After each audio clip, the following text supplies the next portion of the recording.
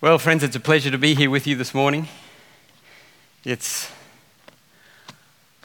been a couple of months since Charissa asked whether I'd be willing to come and share, and she said it's on prayer and it's on Daniel. I love both. I wish I prayed more. I love the book of Daniel. And I knew almost straight away what I wanted to share about, and it was something that I didn't really know about. And that's why I wanted to share about it, because I wanted to study it. Let's bow our heads before we start. Dear Heavenly Father, Lord, you are the Almighty God, because, Lord, you are the only God. And Father, as we study your ways in the broad strokes of history, in the broad strokes of nations and politics, Lord, this morning. Father, may we not lose sight of your ways in our individual lives. May this message this morning be from your throne. May it touch every heart here, including my own, I pray in Jesus' name. Amen. There's a busy man on his way into town. He's got to get to the bank on Friday afternoon before it closes. And it's a busy, busy afternoon. There's not a car park in sight. And as many of you may have prayed, he says, Lord, find me a park. Please find me a park. Amen. And as soon as he says amen, right in front of the bank, a car reverses out and drives up the street, leaving a perfect park for him. And he drives into that park and he says, never mind, God, I've just found one.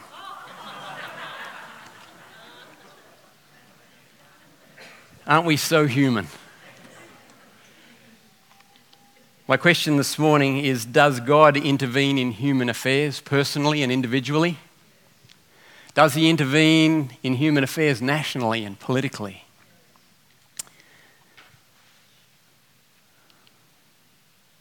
Praying for the presidents is the message this morning. Praying for the prime ministers, praying for the politicians, praying for the leaders of the church, praying for the presidents.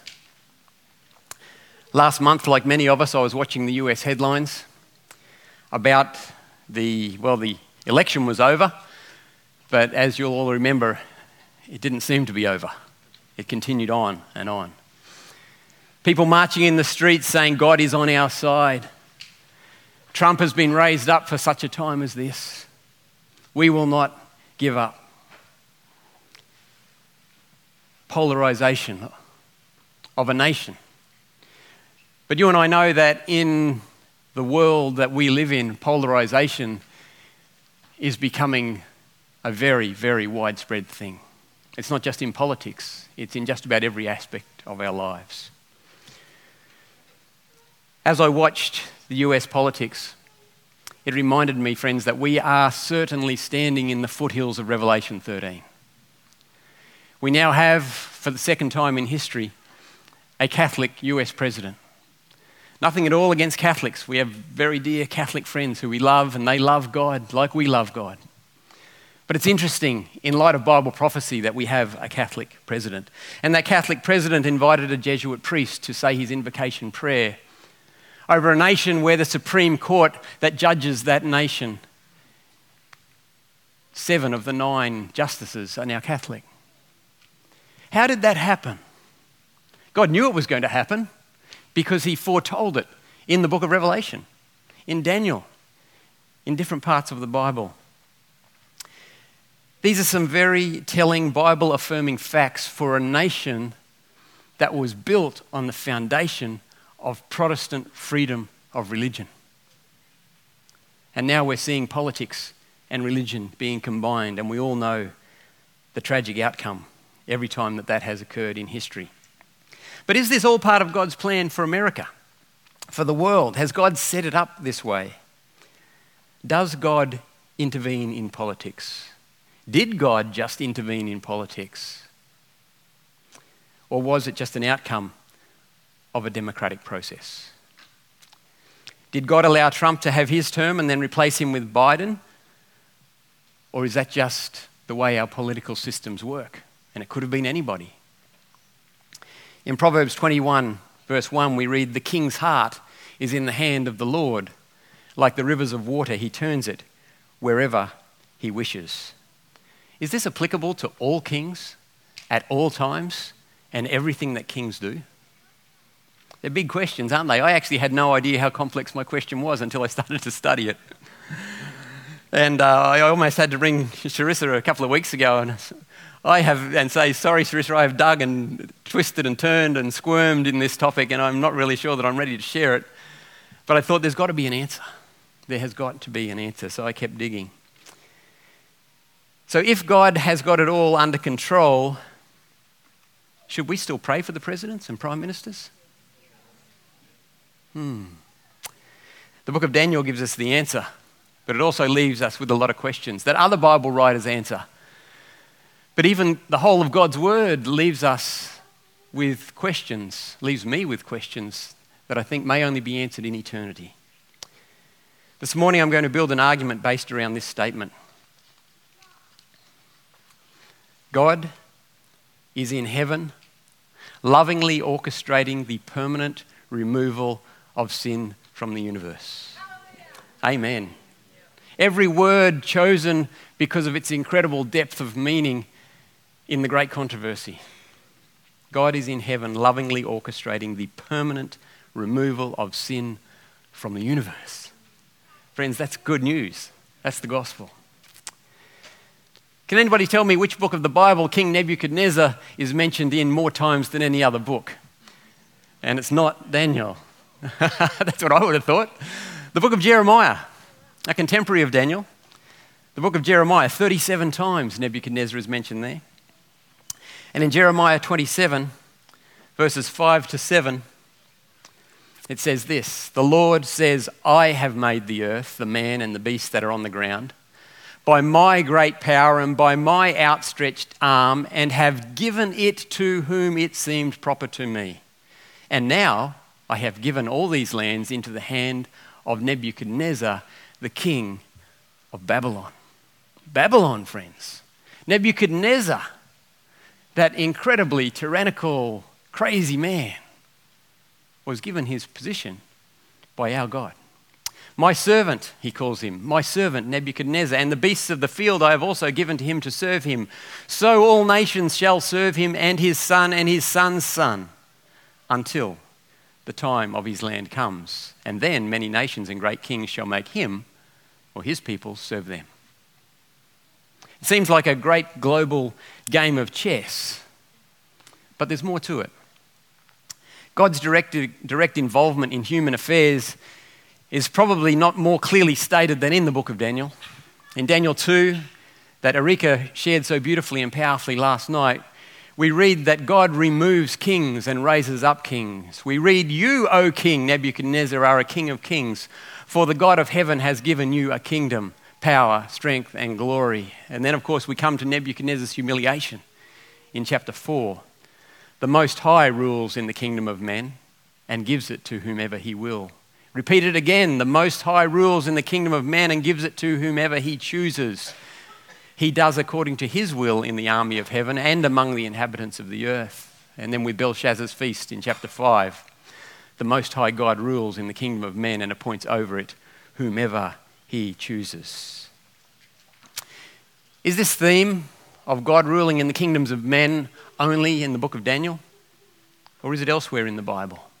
For those of you who have been studying the lesson this quarter, you'll know that it's also in Isaiah, as in many other books. In Isaiah, we have Tiglath-Pileser being used by God, the king of Assyria. We have the king of Syria and Judah and Israel. We see them all being moved around according to God's ultimate will. Even Moses wrote about how God orchestrates things right from the very beginning. When the Most High divided their inheritance to the nations, when he separated the sons of Adam, he set the boundaries of the peoples according to the number of the children of Israel. And when the Lord appeared to Solomon at the dedication of the temple, he said, "When I shut up the heavens so that there is no rain, or command locusts to devour the land, or send a plague among your people, if my people who are called by my name will humble themselves and pray and seek my face and turn from their wicked ways, then I will hear from heaven and I will forgive their sin and will heal their land. Friends, that's not a God who just is involved with the kings and prime ministers or with the people or with you and me. That's a God who's involved with the locusts, with the insects, with his creation. We serve an incredible God. The Bible makes it very clear that God has the ability to exercise total power and total control over nations and individuals and all creation. I'm going to say some of that again. God has the ability to exercise total control and total power over everything. God even uses the weather. Psalm 48 verse 7, as when you break the ships of Tarshish by an east wind. When God sinks the ships. It could be argued from history alone that a supernatural power has protected not only God's people in the Old Testament, but also his people in the New Testament. In fact, you could argue from history that God has supernaturally used the weather to protect Protestantism. From the Waldensian valleys to Dunkirk, God used the weather to bring about his ultimate ends. In 1587, Catholic domination of the English throne was thwarted by the execution of Mary, Queen of Scots. But as you can imagine, the papacy and the Catholic Spain were not happy. And so, in 1588, the following year, King Philip II of Spain launched his 130-ship armada, these floating fortresses. The world had never seen anything like them, or maybe not since Noah's Ark. He sent 130 of them with thousands of soldiers, thousands of navy to go and fight the British, to win back the British Isles for the papacy. The battle raged, and for those of you who know the maps, you'll know it raged up the English Channel. It got to the bottom there of England and the British Navy came out in their smaller ships and they held the big ships off as they went up the English Channel all the way between Calais and Dover and right up between France and England, and they kept heading north up with Netherlands on their right, and then they're continually trying to attack Britain, and they went around the top of Britain into the open ocean, and the British Navy kept fighting them off and keeping them from the shore all the way around. And they went right around and started coming down the west coast of Ireland. And just as the British Navy were about to feel defeat through a lack of ammunition, through tiredness, through sickness, an incredible wind, later called the Protestant wind, blew across the ocean and sunk the majority of those Spanish galleons, those mighty fortresses. A medal was struck by Queen Elizabeth, the Queen at the time, and on that medal you can see in the top, it's a little bit dark. I've got a point here, I think. There we go. The word Yahweh written in Hebrew, some clouds and a wind blowing, and written in Latin around the outside with all these Spanish galleons in the middle on the sea. Written in Latin, the translation is that God blew and they were scattered. God blew and they were scattered. The Queen recognised the divine power behind that wind, the timing and the force of it. And just out of curiosity, where do many historians believe the city of Tarshish was located? In Spain. Isn't that interesting? It's still argued where it actually was. Nobody knows. It's been lost in history. But one of the most common understandings is that it was in Spain, directly opposite Nineveh, where Jonah was told to go.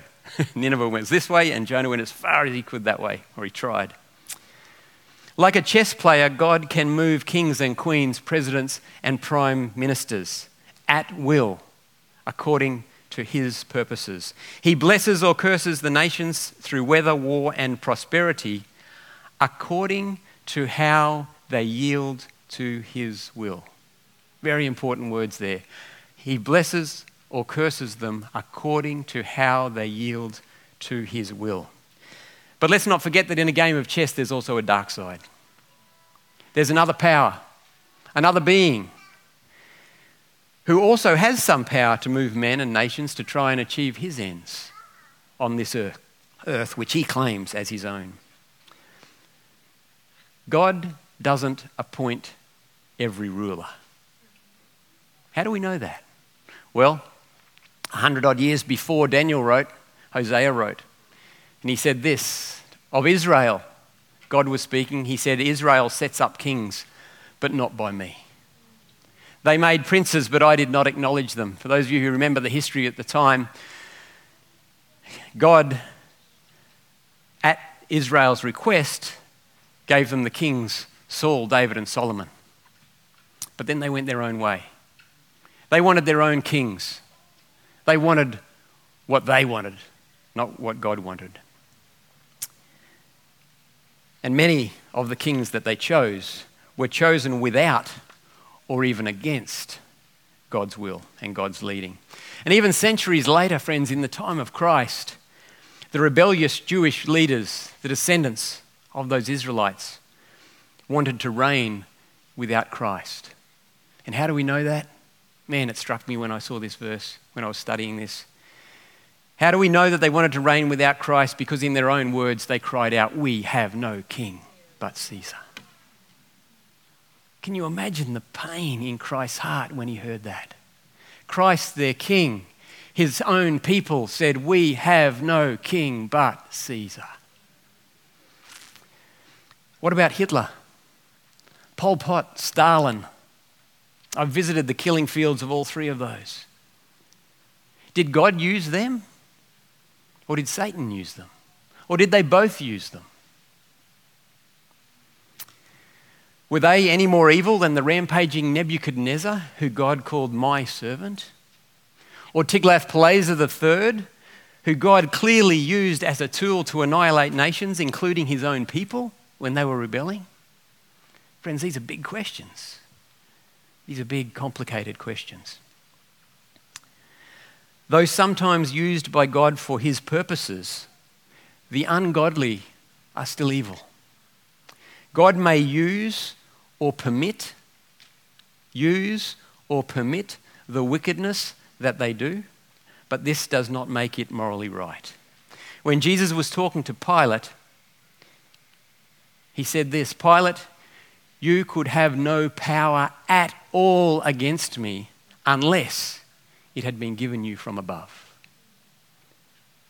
Pilate was no Sabbath school teacher, and God gave him his power. In Acts chapter 2, Peter says to the crowd that Jesus was delivered by the determined purpose and foreknowledge of God to those lawless men who crucified him. Delivered by the determined purpose and foreknowledge of God to Calvary. At Calvary, friends, as my friend Matt reminded me, at Calvary, God took responsibility for all sin. All sin. The sin of Hitler, Pol Pot, Stalin, Tiglath-Pileser, you and me. He took all responsibility for all sin at Calvary. Incredible. Let's take two more verses from the New Testament before we get back to Daniel.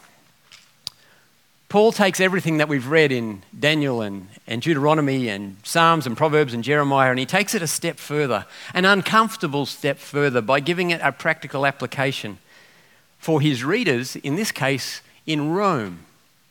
Now you'll remember that Rome, in parts of Scripture, is referred to as Babylon or the Antichrist by writers like Paul.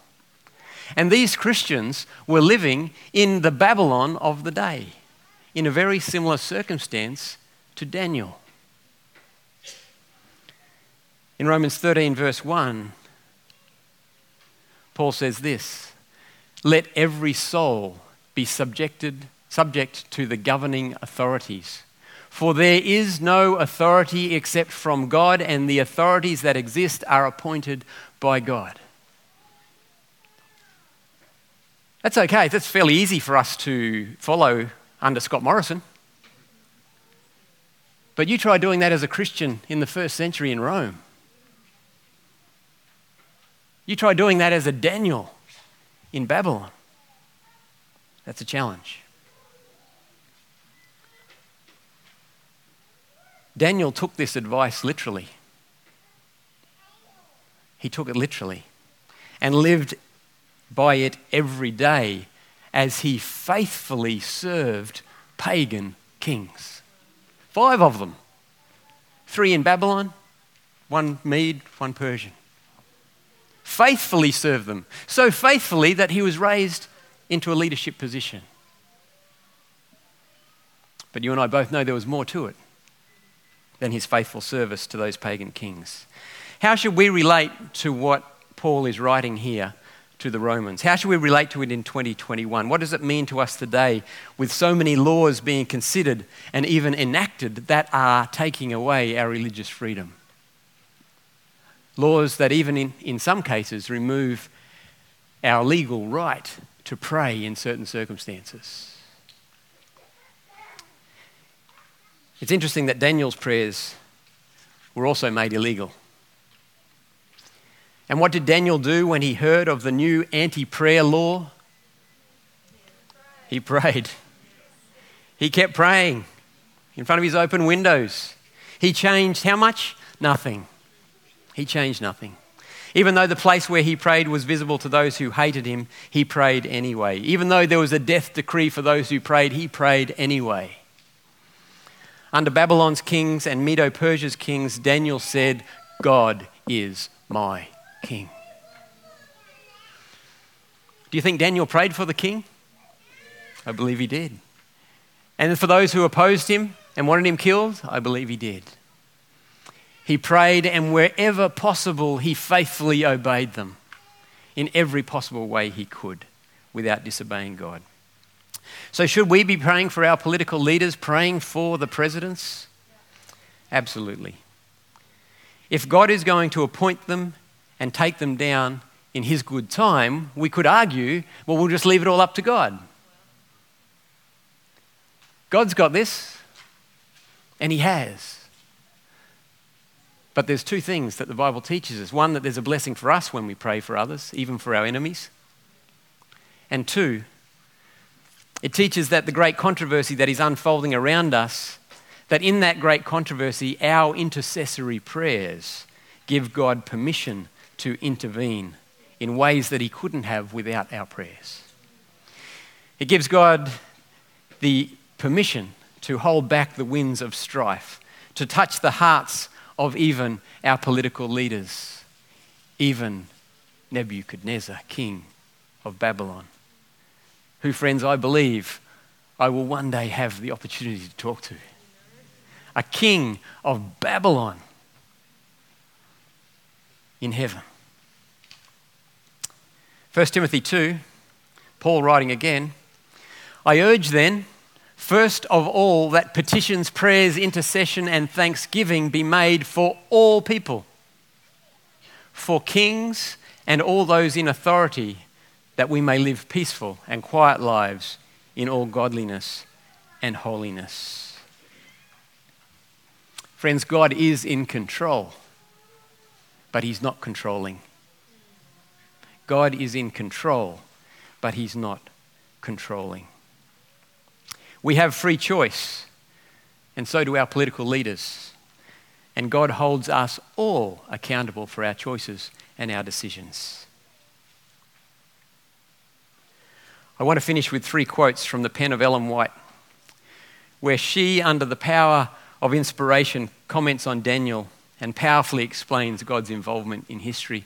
I purposefully didn't go to her writings when I first started to study this because I wanted to know what God's word says. And then once I'd got my head around it to some degree, I went to her writings. I'm glad I did it that way, but I tell you what, it would have been a lot easier and faster to do it the other way. Listen to these. Desire of Ages, page 129. When Satan declared to Christ, the kingdom and glory of the world are delivered unto me, and to whomsoever I will give it, I give it. He stated what was true only in part, and he declared it to serve his own purpose of deception. Satan's dominion was that wrested from Adam, but Adam was the vice-regent of the Creator. His was not an independent rule. The earth is God's, and he has committed all things to his Son. Adam was to reign subject to Christ. When Adam betrayed his sovereignty into Satan's hands, Christ still remained the rightful king. Thus, the Lord had said to King Nebuchadnezzar, "The Most High rules in the kingdom of men and gives it to whomsoever he will." Satan can exercise his usurped authority only as God permits. Wow. What a opening up of the curtains on the great controversy.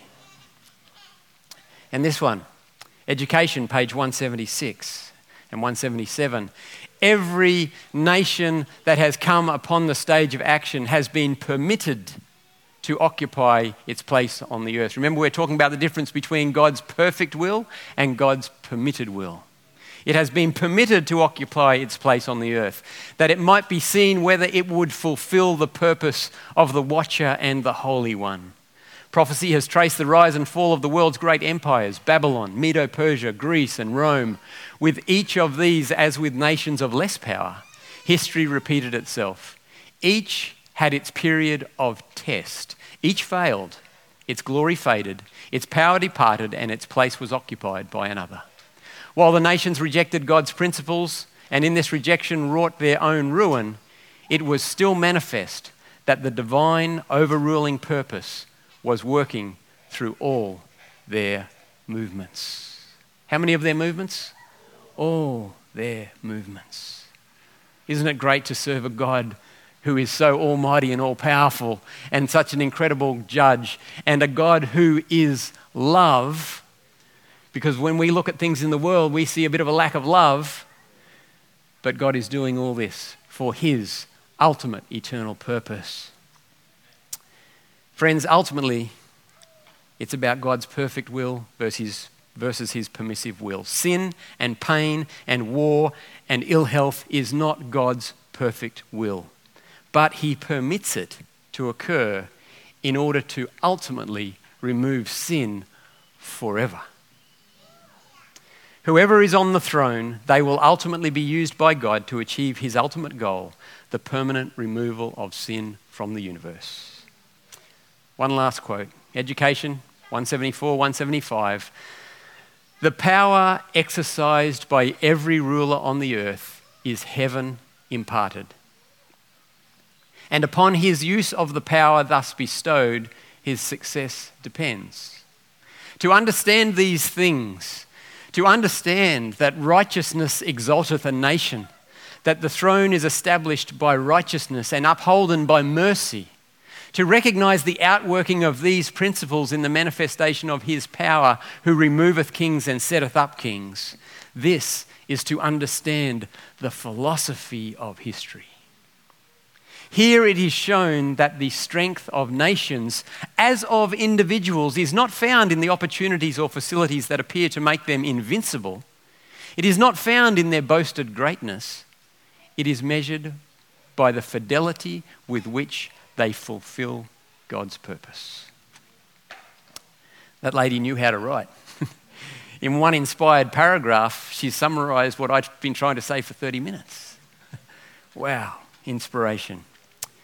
Friends, regardless of who is on the earthly throne, Scott Morrison, Trump, Biden, Hitler, Nebuchadnezzar, regardless who is on the earthly throne, Christ is our King.